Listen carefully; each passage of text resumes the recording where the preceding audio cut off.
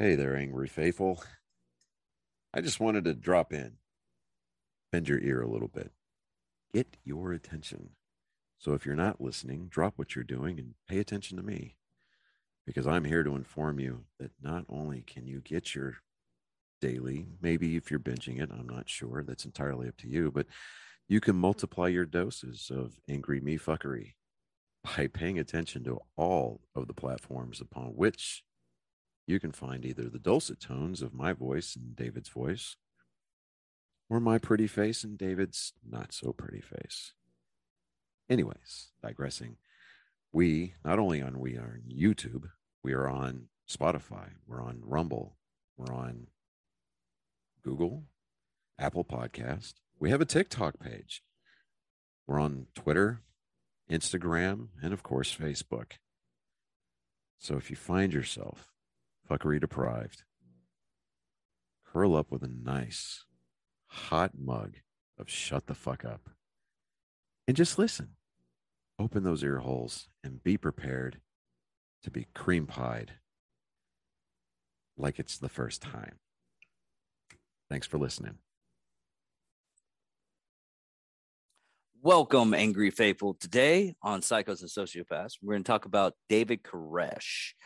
David Koresh was an American cult leader who played a central role in the Waco siege of 1993. Of course, I know where I was. I was still in school when this happened. But as head of the Branch Davidians, a religion sect and offshoot of Davidian Seven-Day Evangelists, Koresh claimed to be its final prophet. His apocalyptic biblical teachings, including interpretations of the Book of Revelations and the Seven Seals, attracted various followers. Coming from a dysfunctional background, Koresh was a member and later a leader of the Branch of Davidians, a movement originally led by Benjamin Roden, based at the Mountain Camel Center outside Waco, Texas. Here, Koresh competed for dominance with other leaders, Benjamin Rotten's son, George, until Koresh and his followers took over Mountain Camel. Is that camel or camel?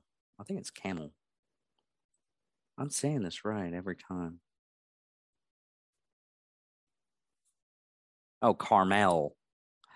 In 1987, in the early 1990s, he became subject to allegations of polygamy and child sexual abuse by former Branch Davidians associates. Long investigations by authorities found no conclusive evidence.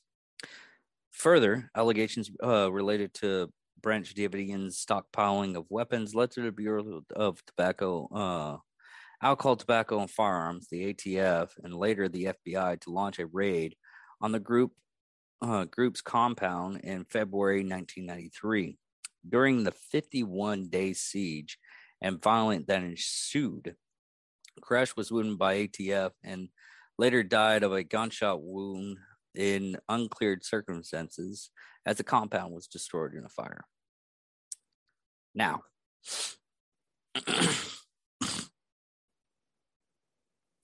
when I first heard about this when I was a kid, there's a lot of stipulations and everything like that, and I didn't learn more about it until like later in life when I was actually an adult. But today we're going to learn more about this evil man.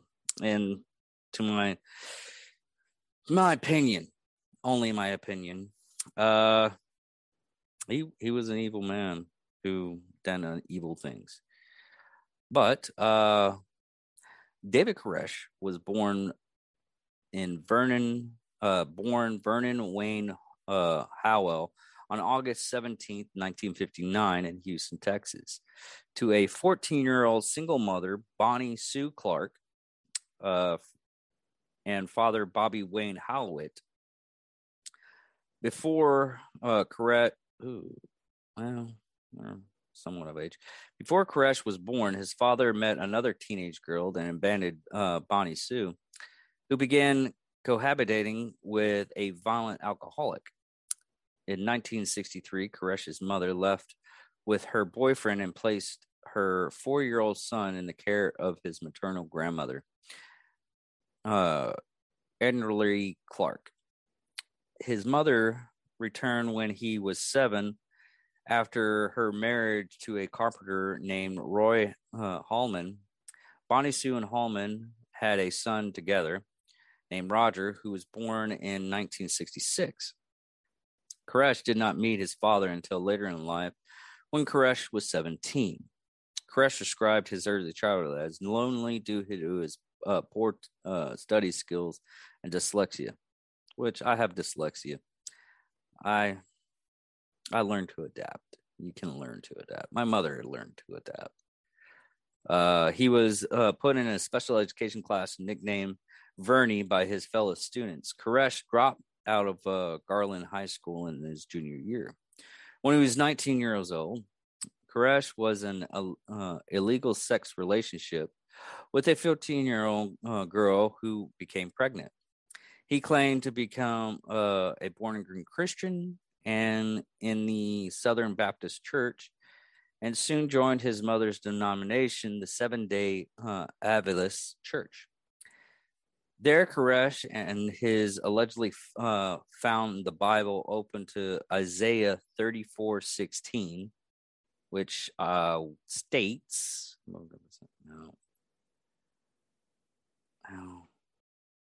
me get the actual statement of this.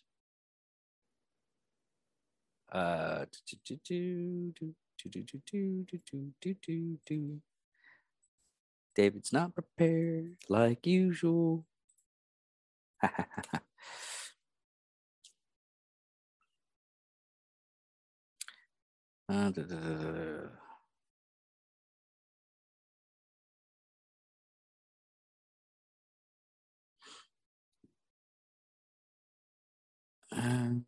It's, let me make sure this is it. The Isaiah 34:16 states, "Search from the Bible of the Lord and read. Not one of these shall fail, not one shall lack her mate, for my mouth has condemned it, and his spirit has gathered them." That's omnibus, but okay. Starting with none shall want for her. Convinced this was a sign from God, Koresh approached the pastor and told him that God wanted him to have his daughter for a wife. The pastor threw him out, and when he continued to persist and pursue his daughter, he expelled him from the congregation. Yeah, that's a no-no. Don't go after the pastors. I mean, he flat out just like, dude, read in the Bible. I'm taking your daughter, man. God wants it. Come on. You upset? Why? God said it. I'm not making fun of people that are Christian or anything like that. It's just some people just read something and become so infatuated with it, and it's beyond me at times. In 1981, Koresh moved to Waco, Texas, where he joined the Branch Davidians, not to be confused with the Davidian Seventh-day Adventist Church. Benjamin Rotten, who died in 1978, had originated the Branch group in 1955 with new teachings that were not connected with the original Davidians. Koresh played guitar and sang in the church service at the Mountain Camel Center, the sect headquarters outside of Waco. Sorry, my throat's parched.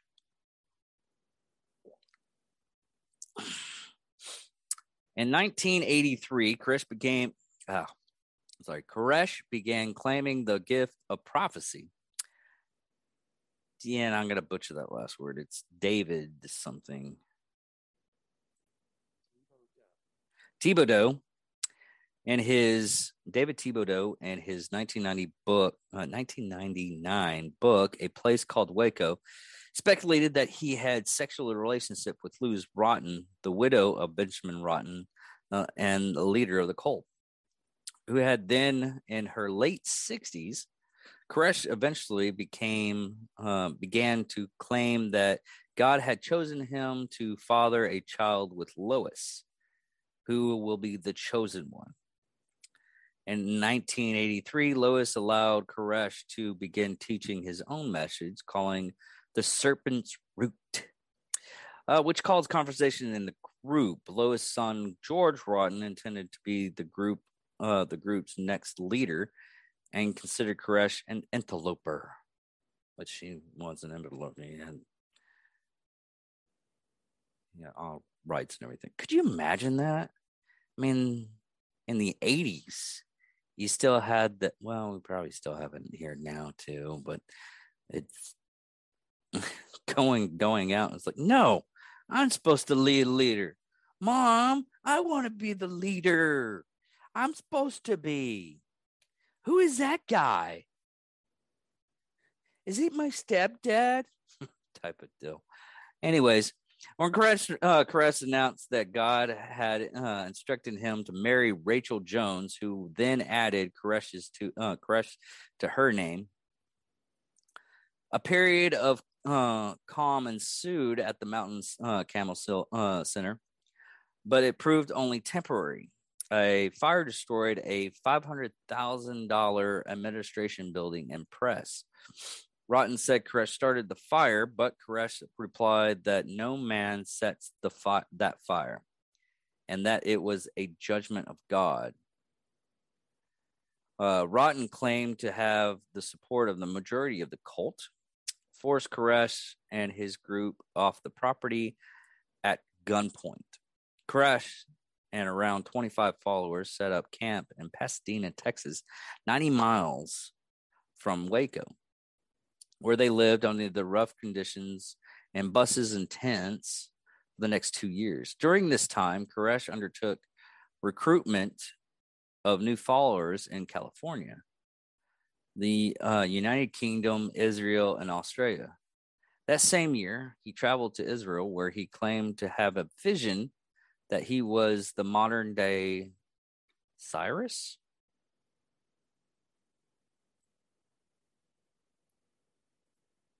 Oh, I'm getting this. Cyrus. Yeah, Cyrus. And Cyrus was the founder of, oh, dang it, Ottoman Empire. No.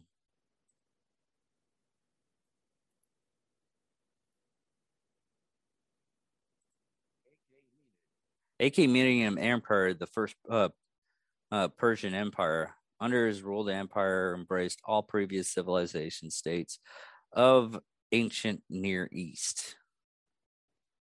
So, big deal back in that day. I guess he thought he was a pharaoh. Anyway, this guy was so loopy. The founder of the Davidian movement, Victor Holdorf, wanted to be God's implement and establish the Davidic kingdom in Palestine. Koresh also wanted to be God's tool and set up the Davidic kingdom in Jerusalem. At least until 1990, he believed the place of his Mandarim mine to be Israel. However, by 1991, he was convinced that the Mandarim would be in the United States instead of Israel. He said the prophecies of Daniel will be fulfilled in Waco, that the Mount Carmel Center, Carmel, was David's kingdom. After being exiled to Palestine, the Palestine camp, Koresh and his followers eked out a permanent existence. When Lois died in 1986, the exit branch. They even wondered if they would ever be able to return to Mount Carmel Center. But despite this displacement, Koresh now joined the loyalty of the majority of the Branch Davidian community. In 1987, Roden, God, I messed that up. Roden, good Lord, just big words. Burial at least one body from the community cemetery. Exhumed at least one body. Okay. Rotten said he was just moving the cemetery, while Koresh claimed that Roden had issued a challenge to resurrect the body, and that whoever resurrected the body would be the new leader. Just a little bit of necromancy. Koresh went to authorities to file charges against Roden for illegally exhuming a corpse, but was told he would have to show proof, such as a photograph of the corpse. Koresh seized the opportunity to seek criminal prosecution of Roden by returning to the Mountain Carmel Center. Could you imagine? I mean, I keep on having to say this, Mountain Carmel Center. But could you imagine if it was an actual mountain of Carmel? I'm just, my head is going there. I'm thinking, I wonder if it was delicious. When 7 armed followers allegedly attempted to get a photographic proof of the exhumation, Koresh's group was discovered by Roden, and a gunfight broke out. When the sheriff arrived, Roden had already suffered a minor gunshot wound and was pinned down behind a tree. As a result of the incident, Koresh and his followers were tried with an attempted murder. At the trial, Koresh explained that he wanted to explain that he went to the Mountain Carmel Center to uncover evidence of criminal disturbance of a corpse by Roden. God, I'm gonna mix up that road all day now. Koresh followers were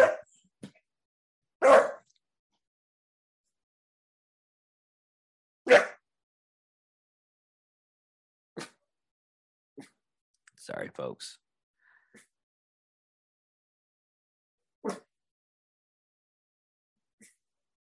It's okay.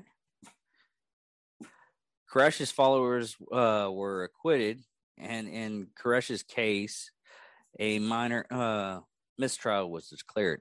Good Lord. I only want to get proof that these people are bad guys. And so I can control the church and get all the young women and blah, blah, blah. 1989, Roden murdered William Dale Admiral Adair.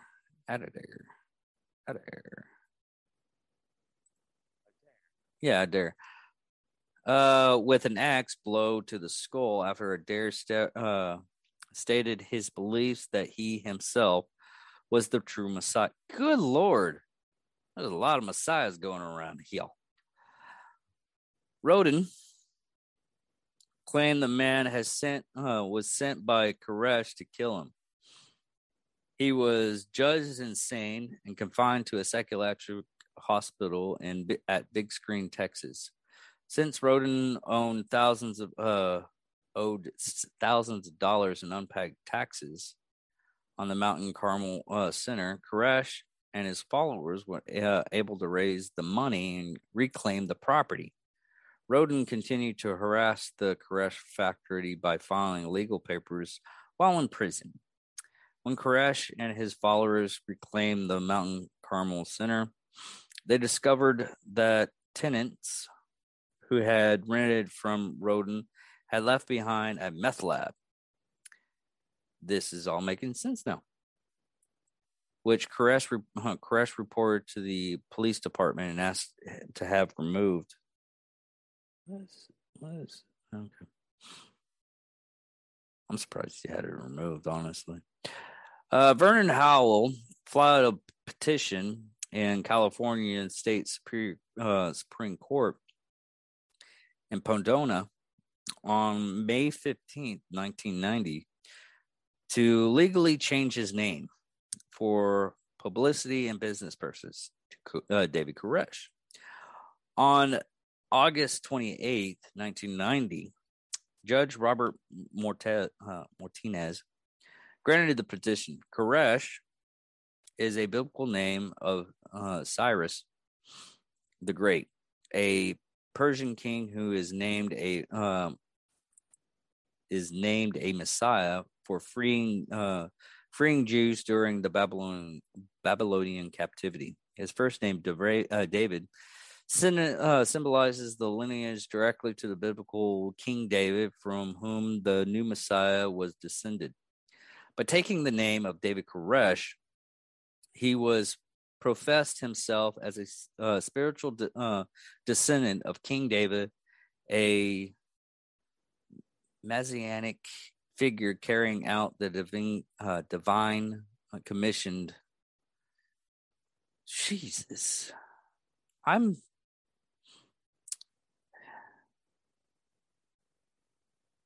kind of pissed off that we can't do that anymore. We can't just say, well, I'm the Messiah. I changed my name and everything. But apparently, back in the early 90s, before the internet, you could. So now, during this time frame, there was a lot of alleged of child abuse and statutory rape. Koresh was allegedly to have involved in multiple incidents of physically and sexually abusing of children. His doctrine of the House of David did lead to marriages with both married and single women and the Branch Davidians. This doctrine was based on the purported revelations that involved the production of 24 children by chosen women in the community. Jesus. God, I can't believe he convinced 24 women that he has to have 24 kids from different women. These 24 children were to serve as the 24 ruling elders over the millennium after the return of Christ. These were women purposely chosen through this doctrine, including at least one underage girl, Michelle Jones, who was the younger sister of Koresh's legal wife, Rachel, and the daughter of lifelong Branch Davidian Barry and Mary Bell Jones. A 6-month investigation of sexual abuse alleged by the Texas Child Protective Service in 1992 failed to turn up any evidence, possibly because the Branch Davidians concealed the spiritual marriage of Koresh to Michelle, assigning a segregated husband, David Timidoni, to the girl for a sake of appearance. Regarding the allegations of physical abuse, the evidence is less certain. In one widely reported instance, ex-member claimed that Koresh became irritated with the cries of his son, Cyrus, and spanked the child severely for several minutes on the consecutive visits to the child's bedroom. Damn. Fuck that guy. In the second report, a man involved in a custody battle visited Mount Carmel Center and claimed that to have seen the beating of a young boy with a stick. Finally, the FBI justification for forcing an end to the 51-day standoff was predicted on the charge that Koresh was abusing children inside the Mountain Carmel Center. Allegations had been made that he had fathered children with underage girls in the Branch Davidians. In the hours that followed, this? Okay. It trying to read this off of this thing, and it jumped on me. I'm sorry, folks, if it sounds like I'm getting confused. It's just where I'm reading this from. Whoever made this kind of just jumbled everything together. And the hours that followed the deadly confrontation, Attorney General Joe Reno told reporters, "We had specific information that babies are being beaten." However, FBI Director William Seasons publicly denied the charges and told reporters that they had no such information about child abuse inside the Mount Carmel Center. A careful examination of the other child abuse charges followed the evidence to be weak and ambiguous, casting a doubt of allegations. The allegations of child abuse largely stem from detractors and ex-members. The 1993 Justice Department report, city allegations of child sexuality and physical abuse, child abuse and sexual abuse.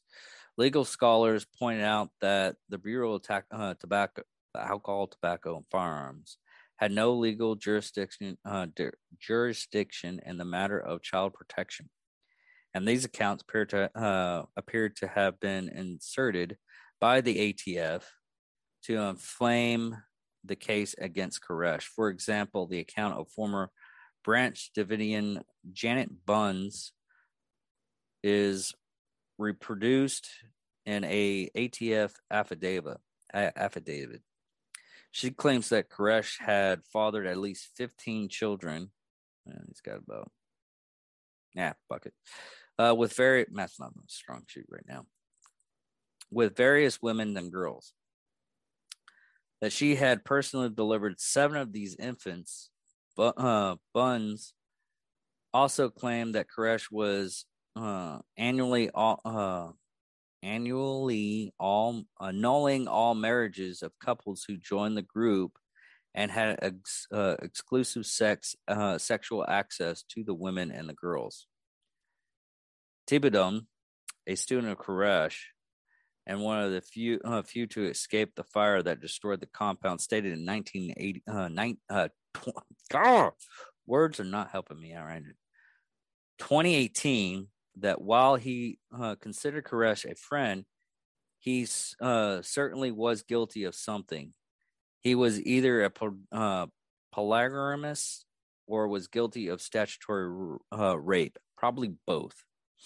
In his book, James Tabard stated that on a videotape that was sent out of the compound during the siege, Koresh acknowledged that he had fathered more than 12 children by several wives. On March 3rd, 1993, during the negotiations to secure the release of the remaining children, Koresh advised hostage negotiators that "my children are different from others," referring directly to his lineage.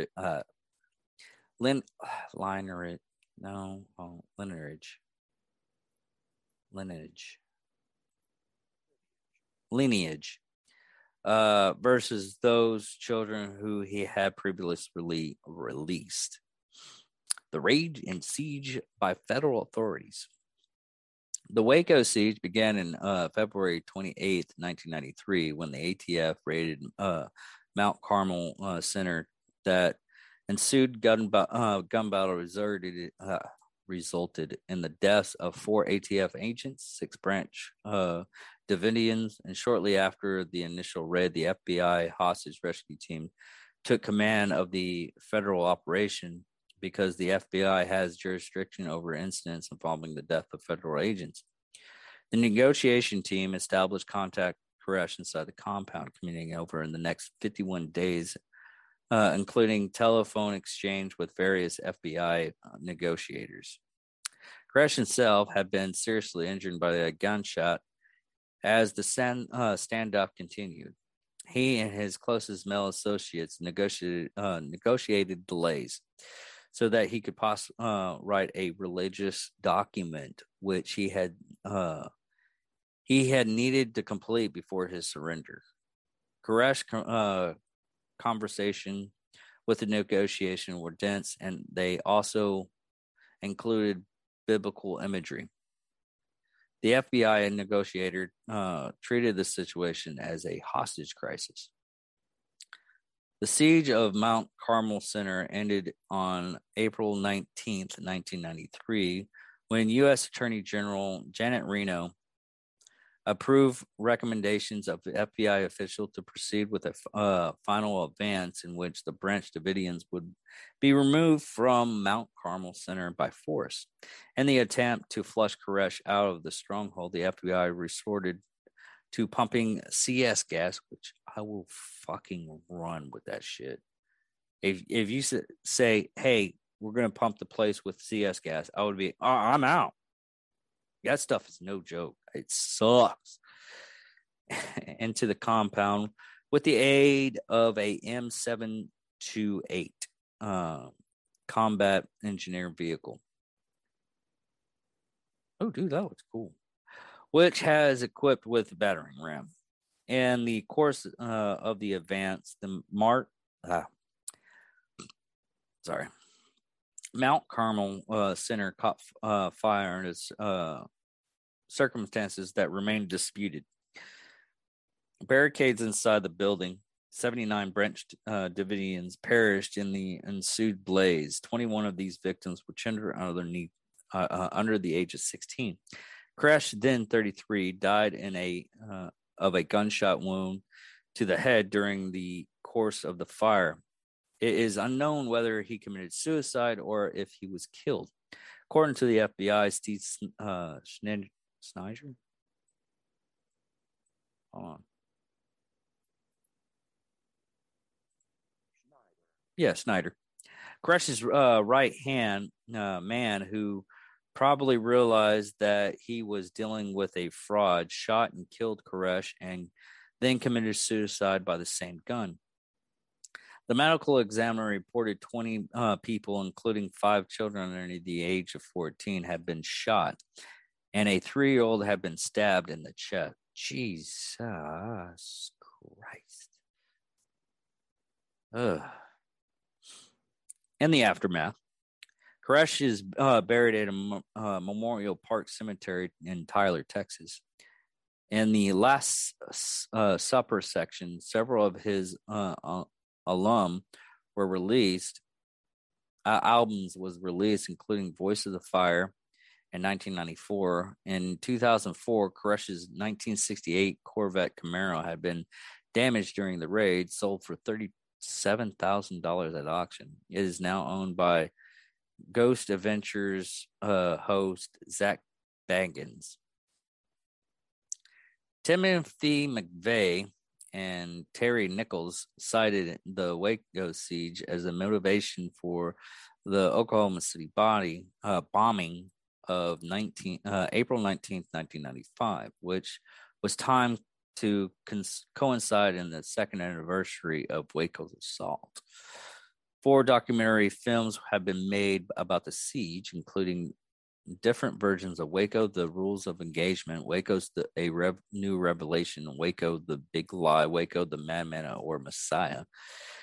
In 2018, BBC Radio 5 Live created a radio broadcast until it ends of day, which was about the death and life of David Koresh. His involvement in the Waco siege and the recruitment of people who lived in Nottingham, Manchester, and London into the Branch Davidians, the Court TV television series Mugshot released an episode about Koresh. A Mexican movie was made entitled hold on, Spanish word.